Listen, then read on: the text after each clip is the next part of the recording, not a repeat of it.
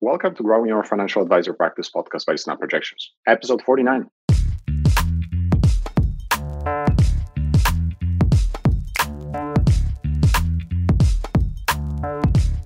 I'm your host, Pavel Bremensky, and my goal is to interview experts to provide you with insights, strategies, and actionable tactics that you can start applying to grow your financial advisor practice today. For more information and additional content, head over to snapprojections.com/podcast. Now, let me introduce today's guest. Today's guest is Terry Ritchie. Terry is a partner and director of cross-border wealth services for Cardinal Point, with offices in Toronto, Calgary, Irvine, Phoenix, and Boca Raton. Terry is registered financial planner in Canada and is enrolled to practice before the U.S. Internal Revenue Service, IRS, as an enrolled agent. He is also a trust and estate practitioner affiliated with the Society of Trust and Estate Practitioners. In 1985, Terry graduated from Arizona State University with a Bachelor of Science degree in finance. Terry has been practicing in the area of financial investment, tax, and estate planning for over 30 years. Not only does he practice in both Canada and the US, he lives in both countries as well. He's uniquely qualified to deal with financial matters of Canadians and Americans in either country. Terry is active as an author, speaker, and educator on international financial, tax, and estate planning matters. He has been interviewed and featured in the Globe and Mail, the National Post, the Advisor's Edge, Investment Executive, CBC Radio, CTV, and the Business News Network. His writings have appeared in national magazines, professional journals, websites, and major newspapers in both Canada and US. Terry, welcome to the show. Thanks for having me, Pavel. So I'm super excited to have you on. So we will dive into some really interesting topics. Let's get this started. So tell me a little bit about your firm. So what do you do and who do you serve? So Cardinal Point is a unique firm. It's a firm that has a very defined niche. It's a firm that works primarily with individuals that have Canada or US financial matters. So we provide a total solution to folks that either straddle the border or are Americans in Canada, or folks are wanting to move from Canada to the US. We certainly have snowbird clients. We have clients that live in one country and have beneficiaries in another country. And we provide a total financial planning role on behalf of clients that have these Canada-US issues. As we were chatting basically earlier, you mentioned that you're the largest independent cross-border planning firm, right? Yeah, we are. So we there's a few small competitors. We don't bump into them very often, and I would not say that the larger firms, the banks, and some of the larger investment firms are firms that we bump into very often, or what we would see as competitors. Because we just don't find that there are firms that offer that total solution in terms of the financial planning experience. So they might have somebody that can focus on the tax side of things, and then maybe somebody that can focus on just investments, but not the total financial planning comprehensive role that we play for clients. So can you tell me a little bit more about the firm, just in terms of how many staff do you have, just roughly maybe clients, just what kind of what is the average client for you, and how are you licensed? So we have the right context for listeners. Sure. So again, as you mentioned, we're fortunate that we have offices in both Canada and the US. I've got 5 partners. There's 17 of us. We've seen significant growth. When I joined my colleagues, my partners over 6 years ago, there were 5 of us, and so there's now 17 of us, and wow. It's been exciting to see the growth that we've had. We've just got some new staff in Toronto. We've got a new colleague that joined us in Phoenix, so we're certainly building out that market, and that's where I spend some time and live as well. So we are in Canada. We are a registered portfolio manager. We're governed by the OSC, and on the U.S. side, we are registered with the SEC as a registered investment advisor. And in terms of assets under management, we presently have about $650 million in assets that we manage. And I would say that a little over half of that would be from the RIA, or the Registered Investor Advisory side in the U.S., and the other half would be in Canada.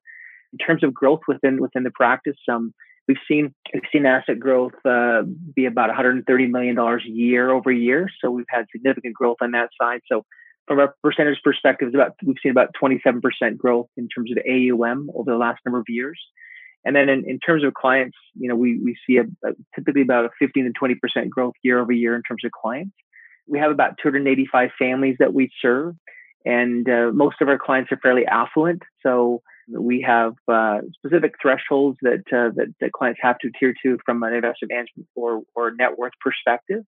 And because we provide that total solution, we require that clients utilize us for all aspects of the relationship. So that would be the tax side in many cases, as well as the asset management side. So clients, unfortunately, can't say, hey, I want to continue to have my assets over here and I want you guys to do everything else. It doesn't work on that basis. So we're fortunate to be able to kind of keep everything together in one-stop, a one-stop shop experience. In terms of clients, in terms of location, surprisingly, we don't have anybody in Texas on a consistent basis, but our largest sort of market in the U.S. would be in Texas. But we certainly do have folks in Florida and Arizona and certainly California. So we have clients in 32 states and 8 provinces. We do have some clients that are overseas by virtue of either employment or maybe have beneficiaries or something like that. We have a client that's moving back from Cuba here that we're working with back to Canada, and it's been fun. We've got great clients, and we're happy to work all the way. And I guess one of the things that's kind of unique about our practice is that, even though we have offices scattered around North America, Canada, U.S., not all the time we're able to physically meet with these folks. And although we are today able to see each other by virtue of the technology that we're using, we don't do that very often with clients. Most of the relationships that we have with clients, unless they're in our center where we have an office, is going to be over the phone. It's awesome to be able to fly out and to visit with somebody that you've been working with for quite some time. But we have a number of relationships that we'll take on right from the get-go. We will never ever physically meet the client for quite some time, and it works. I think clients gain that trust and confidence over the time that we spend together, and then we just go from there. So very cool. So you must be doing something great for sure in terms of a great service. And I find it really interesting that actually you're kind of growing equally fast on both sides of the market. Typically, you see basically firms that we maybe do cross border, but we're more heavily focused towards Canadian market or US market. You're just growing basically in both markets. So is this? I can't not ask the question: is the growth also attributed basically to just that there is more people essentially that are basically going either from Canada or US and basically, I don't know, maybe baby boomers retiring, basically deciding to actually go south?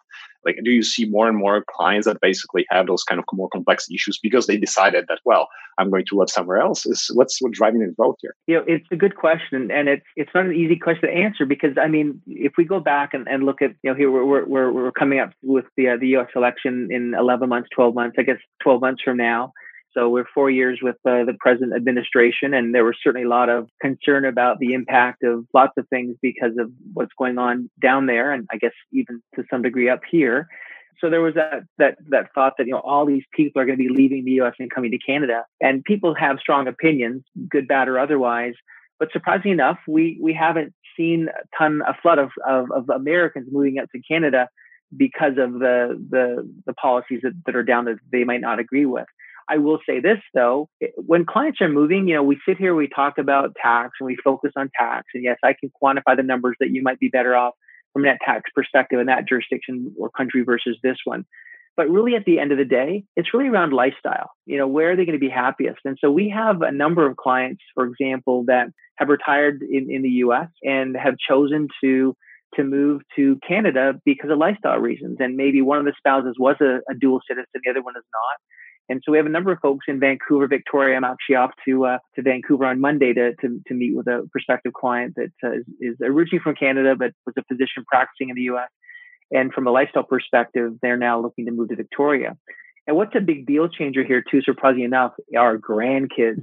When you get grandkids, that changes everything. And I was talking to a relatively affluent prospect in Arizona this spring, and he's been down in Arizona for quite some time, and they were looking at the pros and cons of departing Canada and moving to Arizona and establishing residency there. So helping with the immigration, all the other stuff that comes along with that.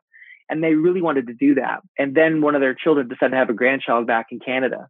And now everything's off because they've just fallen in love with this child. And so they're going to stay on the snowbird side.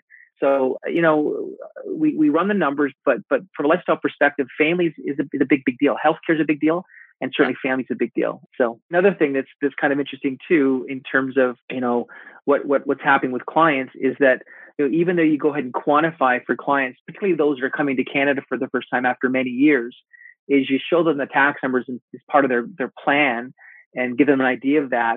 And, they look at it, but when they actually end up paying it a year or two later, They're like, what have we done? It's more tangible when you got to pay it as opposed to when you have to see it. So that's kind of interesting as well. Super interesting. So, and this is, I mean, overall, I think this is a really fascinating topic to talk about those cross-border issues with you today, because I think we're definitely seeing more people coming even to us just asking, is your software, supporting the cross-border issues and so on. And, at this point we say no, because that's a little bit more complex area, but we're not looking into that at this point. But let's continue with your story. So, you're clearly enjoying, and I've known you for 4 or 5 years right now. So you're clearly enjoying what you're doing. So why does this work matter to you? Like, what do you like the most about the work? What's the core, the core element of enjoyment for you when it comes to what you do? Well, I think the one thing that's unique about, I guess, our practice and many of the colleagues and partners that I work with is that, you can be book smart or you can sort of live it. And many of us live it in one manner or form. I've got colleagues that are dual citizens or married to U.S. citizens or are citizens, live in both places. And so not only do these issues apply to us, but they then apply to clients. And so, we can pass on that information to our clients. One of our colleagues just moved he's originally from Canada, was working in Phoenix for a large investment firm down there, large national firm, and then really wanted to get into this area and ended up moving to our Toronto office. And so he went through the whole naturalization process, becoming a U.S. citizen, and now is a dual citizen, and has recently moved back to the U.S. And so he now has experiences and things that he can share with clients that are confronting these choices as well. So, I mean, for me, again, I've been doing it a long time. There's a few detours along the way, but my niche has always been Canada, U.S. based. And very, very early on in my practice, after I got my certified financial planner, when I graduated, I got it right after I graduated university in 1985. I got my certified financial planning designation in the U.S. It was interesting in that, I found that the clients were not so much focused on the kind of rate of return I might be able to generate on a specific investment. Back in those days, ETFs were really where they are now. So, mutual funds and things like that. Clients really weren't, in my mind, focused so much on that as they were on tax. So I decided very early on in my career that I would focus or just get a bit more expertise on tax. So, and at that time, I was primarily doing U.S. work. I'd moved down to the U.S. at that time. And the tax thing really took off. And it really took off because clients really wanted to have a better grasp of how they could reduce tax. What are other things I could do within my investments to reduce tax? And so from that, I ultimately ended up getting my enrolled agent designation through the Internal Revenue Service, which gives me some type of level of credibility with the IRS and certainly with other folks. Although many people don't know what the enrolled agent designation is, it's really hard to get. It's been around for a long, long time, and it certainly does have some credibility in the space that we work in. And so from that, I used to get lots of referrals just on the tax side. And when you get involved on the tax side and you do planning is what we do on a comprehensive nature, you got to understand everything. So it ended up developing into some meaningful relationships on that side. And then given the fact that I was from Canada, I ended up working with a few other colleagues, and we sort of carved out this niche many years ago. And Canadians are wonderful people. And so we really enjoyed working with them. And of course, the number of Americans moving to the to Canada and the issues that fall with them as well made the work really, really worthwhile. And so it's just something that I've stayed too close to for so many years. And with the continual changes that we constantly see, it allows me to really continue to grow and prosper and share those ideas with my colleagues and then apply those to the clients that seek us out. I think you're uniquely positioned, actually, for me, given the fact that you have the experience in the US, you live in both countries right now. So this is the perfect role for you. So this is fantastic. So let's get into our agenda. I mean, let's maybe dig in a little bit into the content in terms of what advisors really need to know, especially when they might be approached by prospects or clients who have certain exposure to the US. So let's maybe start with the US immigration issues. If you can, what as advisors do we need to know in terms of visas and or a green card? What are some of the issues? Maybe some of the key issues. We won't have enough time to cover everything here, but right. let's maybe cover some of the key issues around the immigration here. Sure, because that typically is a starting point. I mean, you just can't go to the US and think you can stay there for long periods of time. It's interesting. Over the course of the year, I will get one or two phone calls from clients. I remember last year getting a phone call from a prospective client in Hawaii, and they called me because they wanted to understand why they couldn't live in Hawaii for the rest of their lives. because they own a home in Hawaii. I'm like, well, so you own a home in Hawaii. Does that give you the privilege and the right to live in Hawaii for the rest of your lives? And yeah, I mean, that's what we've been told. So they had this mindset that they're going to go ahead and just, live there for the rest of their lives. I said, listen, if everybody could do that, the U.S. would be a very, very different place. You just can't buy a property and expect that you can live there. There are rules that govern how much time you can spend there. So typically when we look at the kinds of clients that advisors often bump into, I think the first and foremost would be snowbirds, right? So we have a number of clients that from a lifestyle perspective might choose to spend time in the U.S. And in that particular case, the immigration hurdles are not significant. I mean, when you cross the border and go down to Arizona or Palm Springs or someplace in Texas or Georgia or whatever, when you cross the border, you're going to kind of be slotted in a visa category called B2, which is a pleasure visa. And the B2 visa effectively allows one to be in the U.S. for not greater than 6 months on a calendar year basis. So no stamp in the passport, down they go as a snowbird. And then again, from a physical perspective, they really can't be in the U.S. for longer than a year and longer than 6 months, forgive me. And if they are, then they're going to get spanked and they can certainly be denied entry to the U.S. It's a privilege to be in the U.S. It's not a right.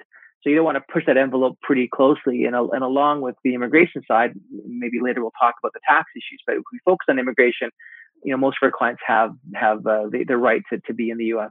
on the B2 visa and go down on that basis. Another area where clients look to us is because of the advent of internet dating or the internet websites and so those kinds of things, dating sites, is more often than not clients are meeting their future partner by virtue of the internet, and that leads into interesting relationships and obviously opportunities to move here or there. And so we see that oftentimes, and if that's the case, there are a variety of visas that relate to marrying somebody in the U.S. and then getting a visa to allow them to go down to the U.S. So that's something that we have to get involved in, and looking at the exit planning from Canada and the entry planning on the U.S. side, healthcare, other kinds of things. But interestingly enough, we have a number of clients that really want to live in the U.S. and they can sort of what we call buy their way into the U.S. And so there's a visa that we often talk about called the EB-5 visa. And it's effectively a visa that allows an individual to go ahead and make an investment either into the establishment of a new business that creates certain number of jobs and economic support in a specific area, or they can invest in what's called a regional center, which allows them to be a part of a investment that's sort of governed by other folks that have established viable business enterprises. Staples Center outside of where the Kings play and basketball play in Los Angeles, that's an EB-5 investment project. There's a number of facilities outside many sports franchises in the U.S., hotels, retail areas. How much money do you need? How much money do you actually need to have to be able to actually buy yourself, this kind of visa? So up until the 21st of November of this month, it used to be $500,000. So the clients that we work with, that there's no other option from an employment perspective or family, basis, whether they're going to marry somebody or they have a family member that can sponsor them, then they've got to, and they want to live in the U.S., then they got to go the EB-5 route or generally. So it's $500,000. However, on the 21st of November, that's going up to, I believe it's $950,000. So you got just a few days to sort of get in there and buy your way. And so the green card is a conditional green card. We had a client recently 2 years ago that ended up, his investment on the EB-5 side was through the Children's Hospital in Buffalo, New York, I believe. So there are a number of others. And we work very closely with Immigration Counsel in the U.S. to help sort of find those. There's no incentive that we derive. We don't get any finder's fees or commissions through these projects. They're kind of a means to an end. And I remember that the Hawaii couple, I was kind of going over what their options were to allow them to live in the U.S. on a permanent basis outside of getting divorced and marrying somebody else and going that path, which they weren't prepared to do for obvious reasons. I said, you can kind of buy your way in the U.S. And this couple had a net worth of $2 million. And they said, well, we'd like to do that. I'm like, well, you have a net worth of $2 million and you're going to go ahead and lock up $500,000 in this investment. It's not prudent. It's just not the right thing to do, kind of thing. So that option's available. And then the other option typically is going to be getting a green card, again, through family sponsorship. There are other options through various types of investments, but it would be, they would have to continue to work and things like that. So many times clients don't want to work any longer. They just want to live down there and retire down there. We just had a large client that was living in the U.S. for quite some time, had a green card, moved back to Canada, and then chose that they wanted to move back to the U.S., but had given up their green card. So they have 3 children that are U.S. citizens. And so one of their daughters went ahead and sponsored them for a green card. So we went through that process with them. So as we tell most prospective clients, we try to do as much as we possibly can for clients. But there's two areas that we can't really operate on because we're not lawyers, and that would be on the immigration side. So we're very fortunate to have meaningful relationships with folks in both countries. So the immigration side is really important. And then, of course, on the estate planning side, so we have a short list of folks that I call our cross-border savvy. They understand these issues in both the U.S. and Canada, and they can draft the appropriate documents. So we'll do the planning there. We'll sort of help them map out the path that they need to get from here to there. But in terms of the actual documentation and the stick handling along the way, that's going to be through other advisors. And I will say this too, because of the present administration, that process is a bit longer too, right? So it's not as quick as it used to be. So there are a number of other hurdles and roadblocks that exist now for people. Right. So, I mean, just from whatever you just said right now, I mean, there's so many different options, really, so many different visas, and I actually wasn't really aware of that. And I'm sure you've probably heard or dealt with cases when people want to or are thinking about renouncing their citizenship in either the US or Canada. So have you advised clients who basically decide to go that route? Oh, yeah. Over the years, we've had tons of conversations with folks around the implications of renouncing their citizenship or giving back their green card. There's other issues that apply to folks who've had green cards for 8 out of the last 15 years, and there's some other requirements there as well that would define these folks as long-term residents.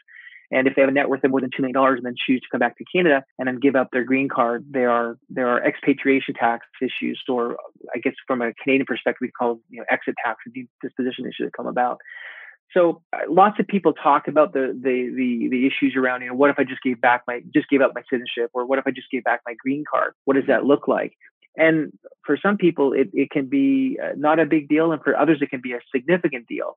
And so, when you talk about the bigger picture here, I would say that the majority of the folks that we talk to generally choose then not to go ahead and renounce their citizenship. Having a green card is a little bit different issue, but in terms of actually giving up their citizenship, that's a bigger deal. And I think it's a bigger deal because we don't know what the impact might be if you choose to return to the U.S. And I'll often use the term that I gave up my green card many years ago. I now have a work visa. I'm married to a U.S. citizen, certainly can get a green card back.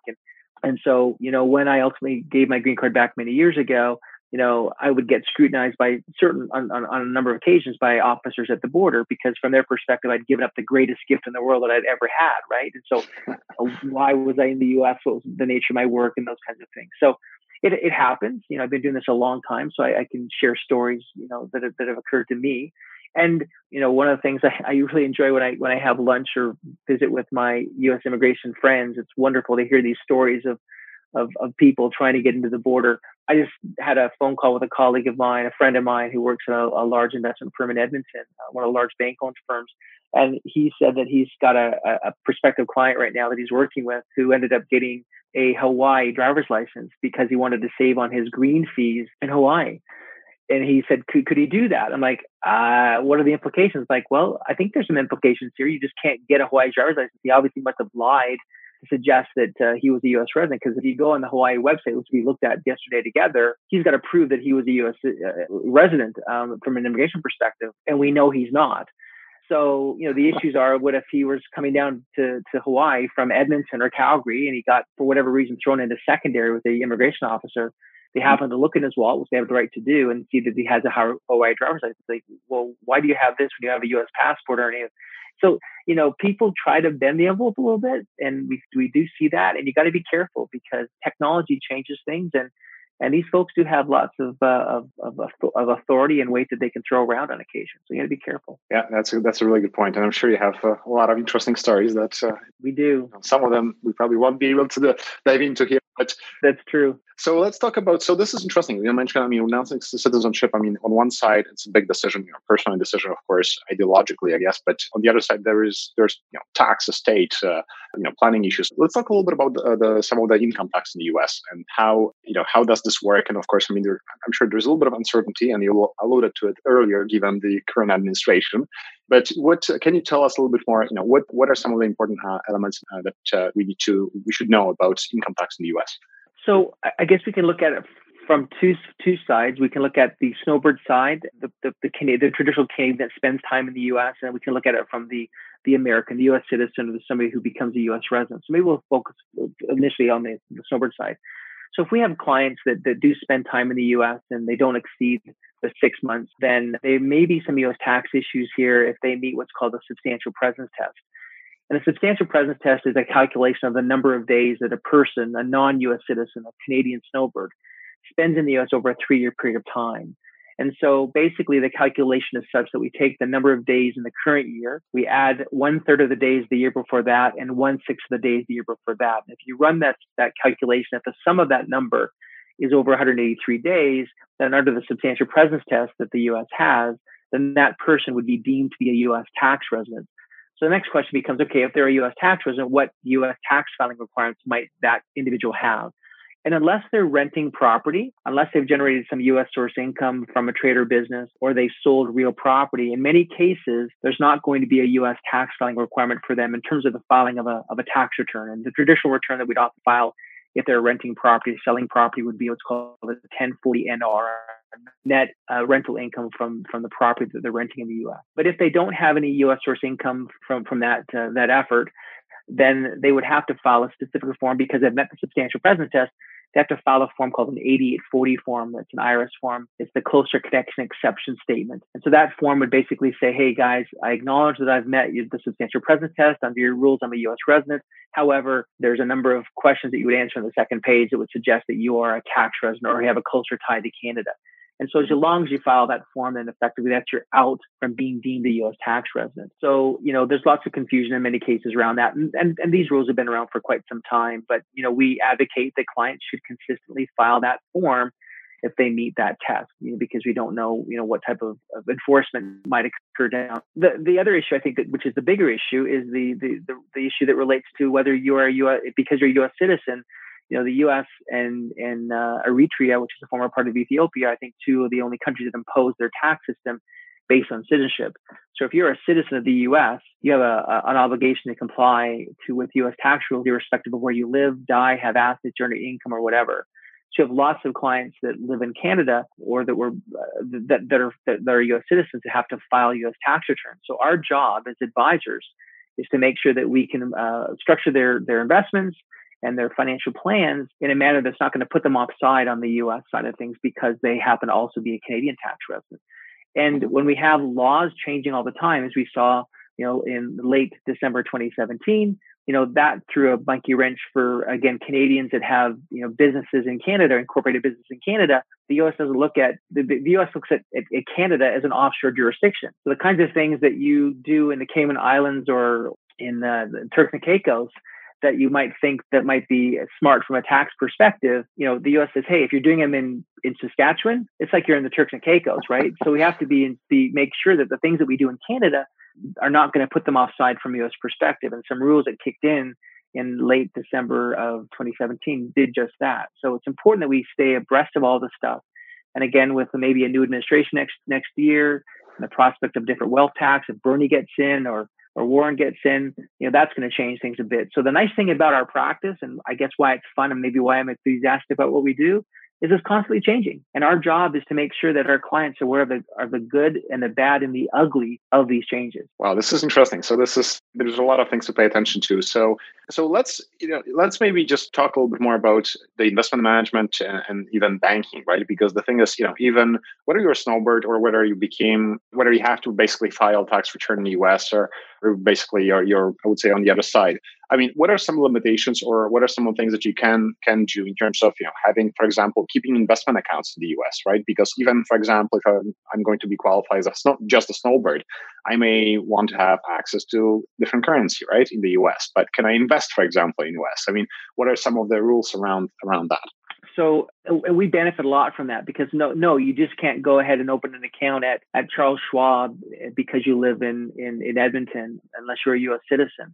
But we have to look at the fact that there are unique tax issues, obviously, for folks who have accounts in different countries and different states. But there are also regulatory security rules that prohibit individuals from having accounts in the U.S. At the presentation that we were both at a number of weeks ago that I spoke at, I was talking about a specific situation with an advisor at a large firm here in Canada who'd called me because we had a client that received an inheritance from a parent that passed away. And this advisor, obviously for selfish reasons, wanted to keep the accounts on his platform. And I knew that that wasn't going to be possible given the compliance requirements that he had, that we all have in Canada, and also the unique tax issues. This client was no longer a resident of Canada for tax purposes. We didn't want the account to look like that was a resident of Canada for tax purposes. But the client, the individual sort of said, "Listen, I've got clients who do this all the time," and I'm like, "Well, you might want to check with your compliance department to see if what you're doing is correct." And I knew it wasn't, but I was just going to let him kind of find that out. And in the same breath of the conversation, he told me that he knew 90% more about cross-border stuff than most people in his firm. And then surprisingly enough, at the end of the conversation, he said, "Oh, is it true that Americans in Canada have to file U.S. tax returns?" I'm like, "Oh my gosh." So he found out the hard way. Yeah, I said, I sent him an email saying, "These are the things we need to be aware of. These are the things I need to make sure that the account's tagged as a non-resident account. We need to make sure that NR forceps are going to CRA on any investment income here, and talk to your compliance department." And of course, by the end of the week, I was right, he was wrong, whatever. But he knew that he could no longer keep the account. So we see that a lot, where you've got to be careful about soliciting business in the U.S. if you're not licensed there, and vice versa. And so we're benefiting a lot because we are licensed and registered in both countries. The Schwabs of the world, USAAs of the world, Fidelity, all these large investment firms. When you move to another jurisdiction, particularly Canada, they don't want you you can't keep those accounts there any longer. Retirement accounts are a little bit different, but traditional taxable accounts, no, you can't do that. And the other thing that we see happening a lot too is that an advisor down there that doesn't want, or in Canada doesn't want to lose the account, they'll go ahead and change an address and just say, "Well, let's use your mom's address or your friend's address." Well, that's a big no-no too, because again, if you're making a trade in that account and your client's in Iowa and you're in Alberta, you're not licensed to do that in Iowa. And just talk to your compliance person; they'll tell you that you can't do that. That's breaking the law. So we see that kind of stuff as well. And of course, there are tax issues too. If the state of Iowa, that there's information coming to them that suggests that they live in Iowa, like our friend who with the Hawaii driver's license, the states might be looking for some reconciliation of the activity on a state income tax return, and that comes about as well. So, we have seen investment firms. One of my colleagues mentioned he has an account with a large investment firm in the U.S. and he's entitled to have it because he's a U.S. citizen. But he was working up in Canada, and so he's logging into his account every other day or whatever to check on things. And he got a letter from the firm saying, "Hey, where are you?" Because what's happening is these large firms are seeing where you're logging in from, and if you're logging in from Toronto and you happen to have an account that says you live in California, they want to understand where you're really living here. And so there's significant liability that firms and advisors have by breaking these rules. And with technology, it's even scarier. So we don't want to see clients playing games. And so we are selfishly benefiting from that, because we are seeing clients in both countries being kicked off their platforms, and they might be able to find an investment management relationship. But generally there are tax issues whenever clients or accounts have to be moved. And so it's a much bigger picture. So if clients can sort of buy into the total solution that we provide, and the value that's achieved from that, then I think we're all better off. Right. I mean, they have a lot more flexibility because they're dealing with one firm, and you can basically provide, you can move accounts, you can advise at the same time, you can do whatever they need, and it's under one roof. So you mentioned that there are some exemptions in terms of, or differences when it comes to treatment of retirement accounts, right? Or for example, I don't know, let's talk about, U.S. Social Security. How does this work? If I'm, for example, an American decided to live in Canada, am I still eligible for those benefits, or that's not the case anymore? Yeah, so it depends. So every situation is unique. Mm-hmm. We have a number of articles on our website that speak to this in terms of, if you were working in the U.S. for a period of time and then you come to Canada, we're working here, are you still entitled to Social Security benefits, and how do they sort of sync with CPP or old age security benefits? And so that's a unique area, and certainly an area that we like to exploit. I mean, there are some situations where we work with clients where, that event may be so way off that it's something that there's so much uncertainty as to what's going to happen with Social Security in the U.S. and socialized medicine down there, effectively Medicare and so on and so forth. But certainly we look at that, and there are clients that we work with that, yes, do receive Social Security benefits, CPP, and old age security benefits. I think one of the most unique things that clients are not often aware of is that we know we have the old age security clawback here in Canada. Mhm. When your income exceeds a certain threshold, then it starts getting clawed back. One of the unique things that comes about is if you ultimately leave Canada and move to the US and you are over 65 and you are entitled to old age security and CPP by virtue of your contributions at the time that you physically live in Canada, those benefits are not taxable in Canada any longer if they're certainly no longer a Canadian tax resident. There's no withholding tax on those benefits that are paid out. Canadian government will pay those benefits in US dollars if you so ask them to. But there is no clawback any longer. So if you move to the US and you are entitled to receive those benefits like my parents do, there is no clawback whatsoever, even if your income is $1 million a year. So you'll get your OAS and CPP. And in fact, it's taxed more favorably in the US as well. So under the treaty and the totalization agreement that we have between both countries, CPP and old age security benefits are taxed the same way that Social Security benefits are taxed in the US side. So generally, we have lower marginal rates in the US. And then in terms of those benefits, only up to 85% of that benefit will be subject to tax on the US side. So that can be a nice little, benefit. If you have to acquire a healthcare policy, whether it be an expatriate policy, or let's say that you have a client that is entitled to Medicare by virtue of being married to a US citizen spouse who's receiving Medicare, or they have to pay for those premiums because they didn't qualify in terms of the quarters that are required to qualify for Medicare, which is effectively socialized medicine for older, mature folks. Then that extra OAS that they're going to be getting, albeit in US dollars, can sort of help subsidize that additional cost. So there are some benefits that are kind of unique that many clients, prospective clients, just aren't aware of on the retirement planning side. So we often have clients, our traditional clients that would move from Canada to the US. We would typically keep their registered assets in Canada as the custodian of choice that we work with up here, and then all the other assets would be on the US side as well. And we are fortunate because of the nature of the work that we do and the account size that we do have. One of our custodians in the US allows us to maintain Canadian dollar accounts. So that's very, very rare that you typically will not be able to find a custodian in the US that will have a comfort level in keeping the dollars in CAD.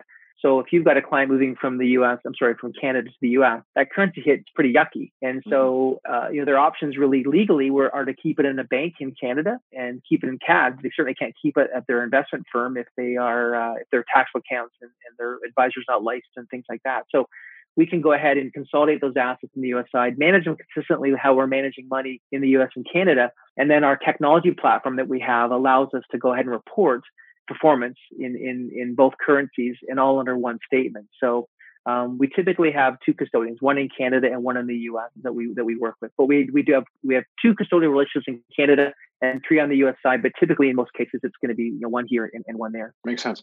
This is really interesting. We're just getting a little bit more complexity. So retirement planning. So let's maybe just close that with just some of the aspects of estate planning. I mean, is there something that we need to pay attention to? I'm sure there is, but what are some of the key things that we need to pay attention to when it comes to estate planning? So, estate planning, it's always a moving target because of where the clients might live and whether they're citizens, and certainly where their kids and beneficiaries might be. Up till a number of years ago, we really would focus a lot on the U.S. estate tax because the exemptions were at levels that many of our clients had net wealth or their gross estates were at. And so we had to really do a lot of planning around that so that if there was their estate when they became angels were greater than the exemption amount, there would be exposure. And so there are many situations where you'd have a U.S. citizen or resident in Canada who had actually nothing in the U.S. side, but by virtue of being a citizen and having a net worth of greater than $5 million, they got to pay the piper 9 months from the date of death to the U.S. side. But now the exemptions are rather high. So they're $11.4 million for an individual. And so for a married couple, that's $22.8 million. That's a lot of money. And so to the extent that you don't have clients that exceed those levels, it's not as big a deal as it used to be. And for snowbirds, it's not as big as it used to be because those exemptions still somewhat apply to them as well. But what we have to be cognizant of is, again, the present administration is going to continue those exemptions through the end of 2025. They'll be adjusted for inflation every year. So next year it could be, let's say, $12.2 million, for example, as opposed to it's 11.4 now. Let's say it's 11.8 million next year, for example. At the end of 2025, the exemptions are to go back to sort of levels adjusted for inflation that they were prior to the changes in 2017. Or if we have a new administration and a new Congress next year or the year after, a totally new ball game. Right. So we have to go back and revisit all this kind of stuff. And so the role of getting into their trusts or into their estate plan documents is going to be really, really critical. So we kind of manage that, and we try to certainly make clients aware of what we think is going on, gifting issues, again, having beneficiaries in different jurisdictions.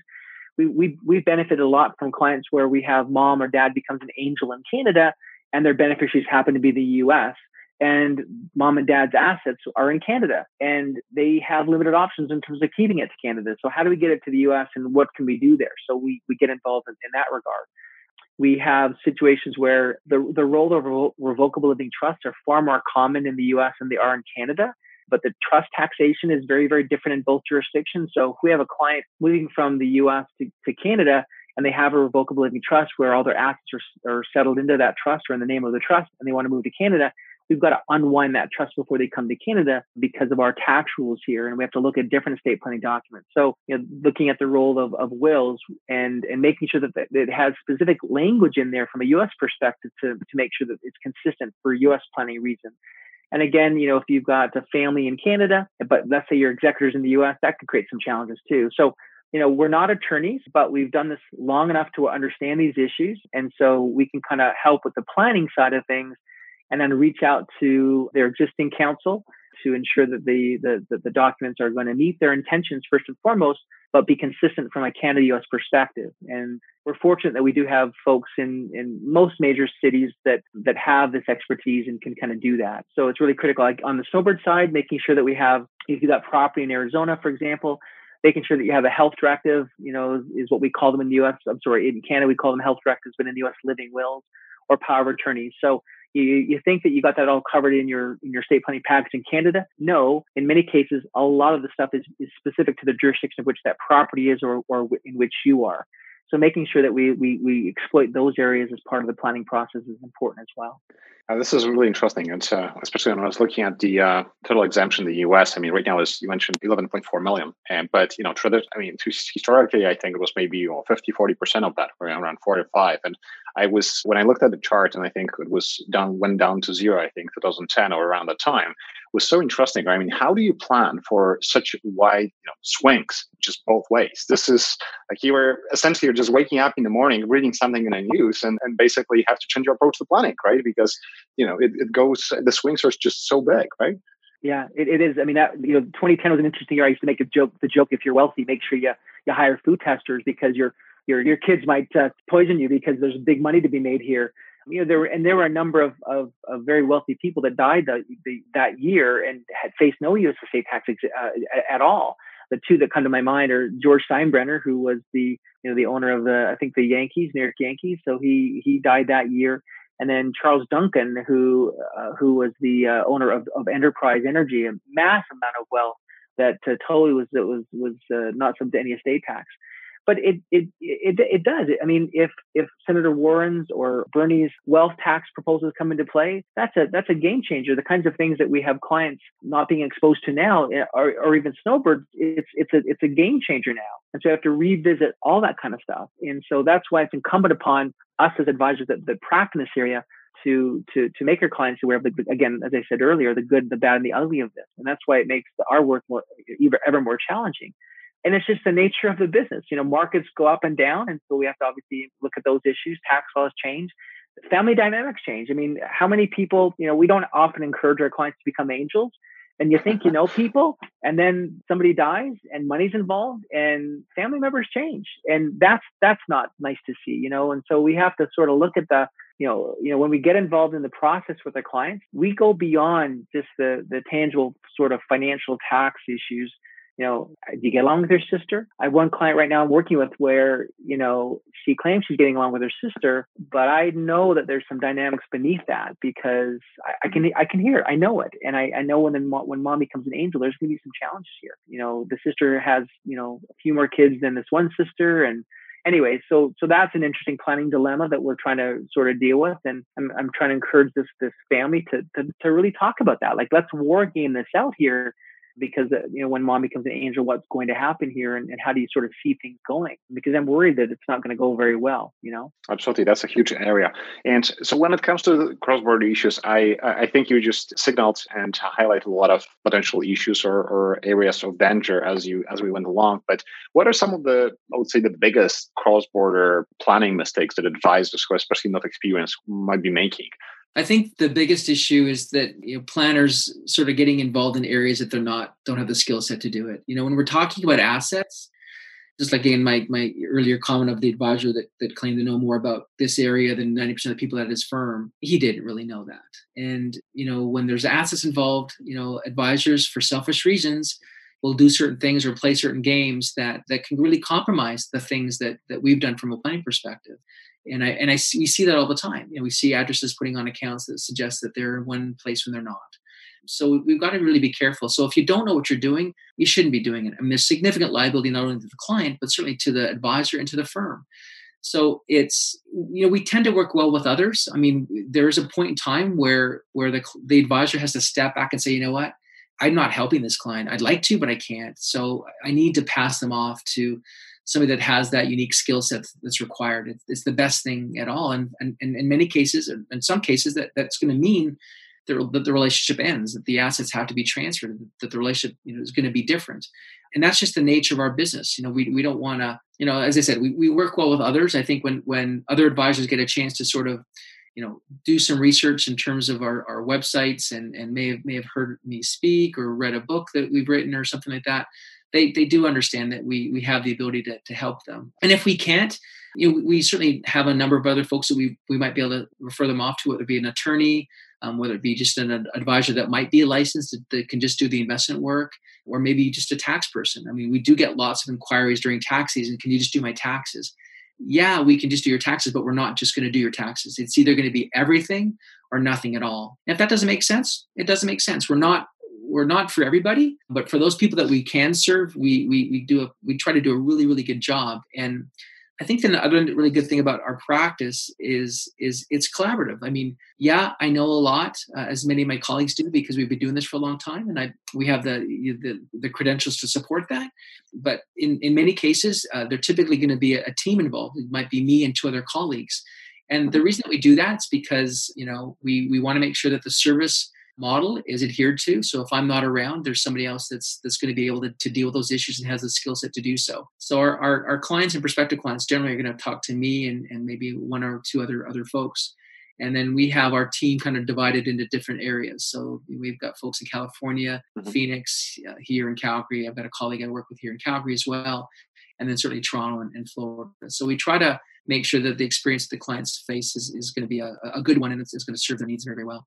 Makes sense. And, I think we probably, I think you highlighted a lot of things in this conversation, just to basically assure advisors that this is a really complex area. This is not something that you can, brush out your skills over the weekend, and you really need to talk to somebody who is experienced, because you can create a lot of damage for your clients. So you just want to make sure that maybe a decision point would be at some point for advisors to say, okay, well, maybe, if I can handle some of the situations because we're just getting, we're encroaching, I don't know, just a little bit into this area, maybe I can help them. But typically we just need to look at the whole picture, right? I mean, there's so many different challenges. So I totally understand that.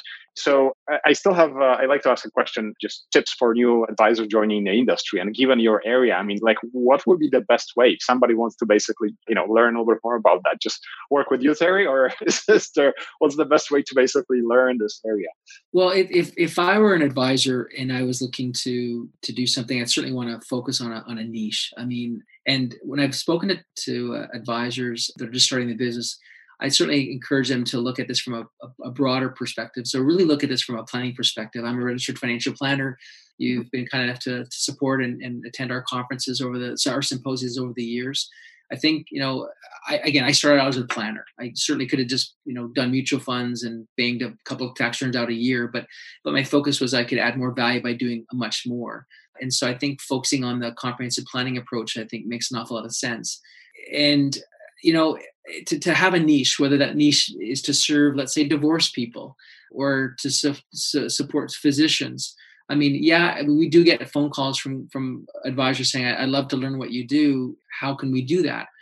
We got plenty of years. I mean, it's 33 years I've been doing this. It's been a long, long time. And to be able to take those real world experiences and to apply them to clients goes a long way. So if somebody wants to get licensed in the US or get designations in the US, go for it. I know a number of peers and colleagues that do financial planning that are licensed in the US, whether they have the CFP here and the CFP there, and good for them. And they may go a long way, and they may have a skill set that will help certain clients. But I think what often really helps a lot is that clients can relate to the same things that we want to relate to. So I guess, reading and attending conferences, there's lots of literature that is out there. I do help people on occasion on a pro bono basis. On our RFP forum, we get lots of questions related to this or that. I'm happy to share that information. Mm-hmm. And you learn over time from that. But if I were an advisor starting out, I would really want to focus on a niche. So looking at planning, maybe looking at the divorce side of things, or just specializing in certain area, I think will really go a long way. I think it's hard with the advent of robo-advising. And I mean, it's the pressures to this industry are coming from all sides, and costs going down. So you really got to create that USP, that unique selling proposition that you can convey. And that may not be as easy as it used to be, but I would really encourage people to focus and look at the total picture. That's a precious piece of advice, I think. I think niching down is definitely a great strategy. And again, I mean, if you want to do the same thing what Terry does right now, I mean, it's going to be a long journey. So I think most advisors probably are really focused on their niche areas, and it's probably mostly Canadian clients. But I think the conversation, they may want to have a conversation with you, if there is one client that has maybe certain US exposure. And I think Terry is a nice guy, so, and I'm sure he's going to be able to help you. So don't worry about reaching out. So as we were wrapping up here, I want to talk about some of the projects, Terry, that you have on the go. So what's most exciting for you in your business right now? Just basically over the next 6-12 months, is there anything specific or exciting that you're planning on doing? Well, I think one of the questions we were going to talk about earlier was just like how do we get clients? And we are extremely fortunate in that we don't have to make a lot of effort to get clients. Our website's really good. We're thought leaders in our space. So we do lots of writing and blogging and things like that. So lots of that leads to prospective opportunities for us. Many years ago, I wrote a best-selling book on snowbird stuff. And then I co-wrote a book with a former colleague, and those books did really, really well. And they're fun to write, and they were worthwhile. And the publishers has asked me, every year, can you rewrite those things? And I'd like to. I just been too busy to do that. So I'm hoping that I can find some time, because my snowbird book is now over 10 years old, right? And I've been kind of putting it off because I wanted to make sure that the content was relevant, and the tax laws are always changing. So now we have a little bit of certainty. So I'd like to find the time to do that. So we'll see. But we're doing some exciting things within the firm. You and I have talked about we use Snap within our practice for certain types of clients, and we talked about sort of incorporating some of the things that you're doing with the things that we're doing, because over the years there's no off the shelf stuff that we can find to do the things that we need. So over the years I've developed my own templates. So we've developed our own spreadsheets and templates that we use for our clients. So it's kind of unique.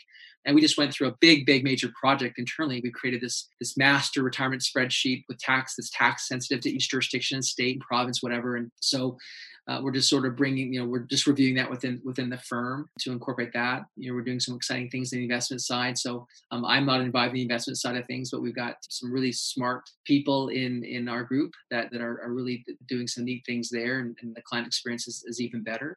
We're just trying to make sure that the service model is continued, that we can. I think our biggest fear is that because of the growth of the practice, that we can handle that growth, and because of the number of folks that we do have, and the unique skill set that we have, and the collaborative nature of the work that we do, it's been working well. But that's probably our biggest worry, is just making sure that we can fulfill the needs of the clients who are coming in. It's not to boast or brag. It's just it's a good position to be in, and we just want to make sure that we can provide that service and expectations that clients have. So it's exciting. I mean, I got a smile on my face, and I work with some great people.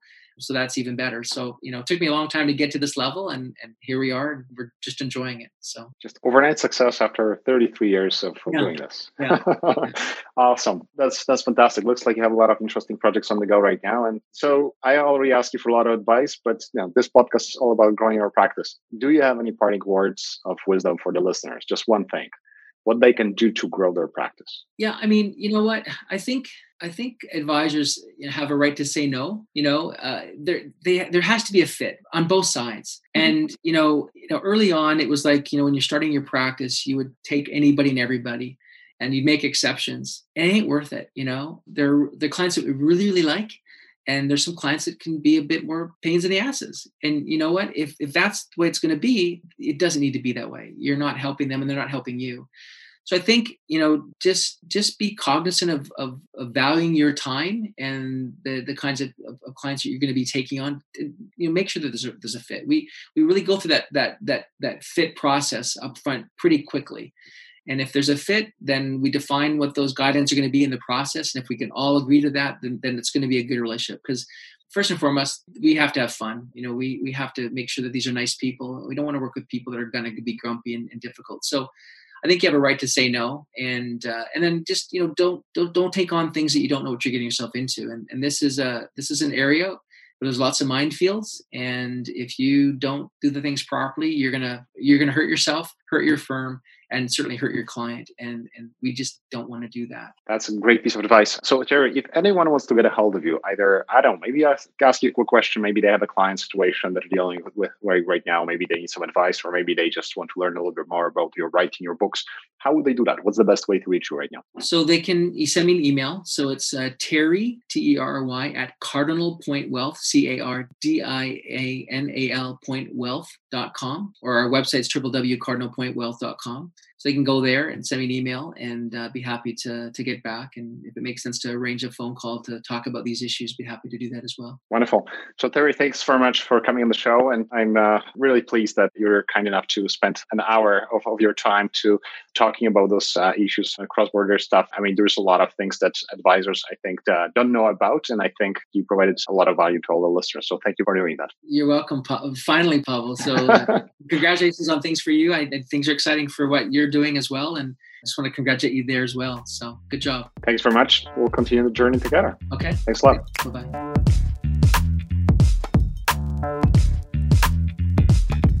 That's it for this episode. If you enjoyed it, I would really appreciate if you left us a great review in iTunes, because that helps us get discovered. And if you want to get in touch with us, please email podcast@snapprojections.com. Thanks, and I'll talk to you next time.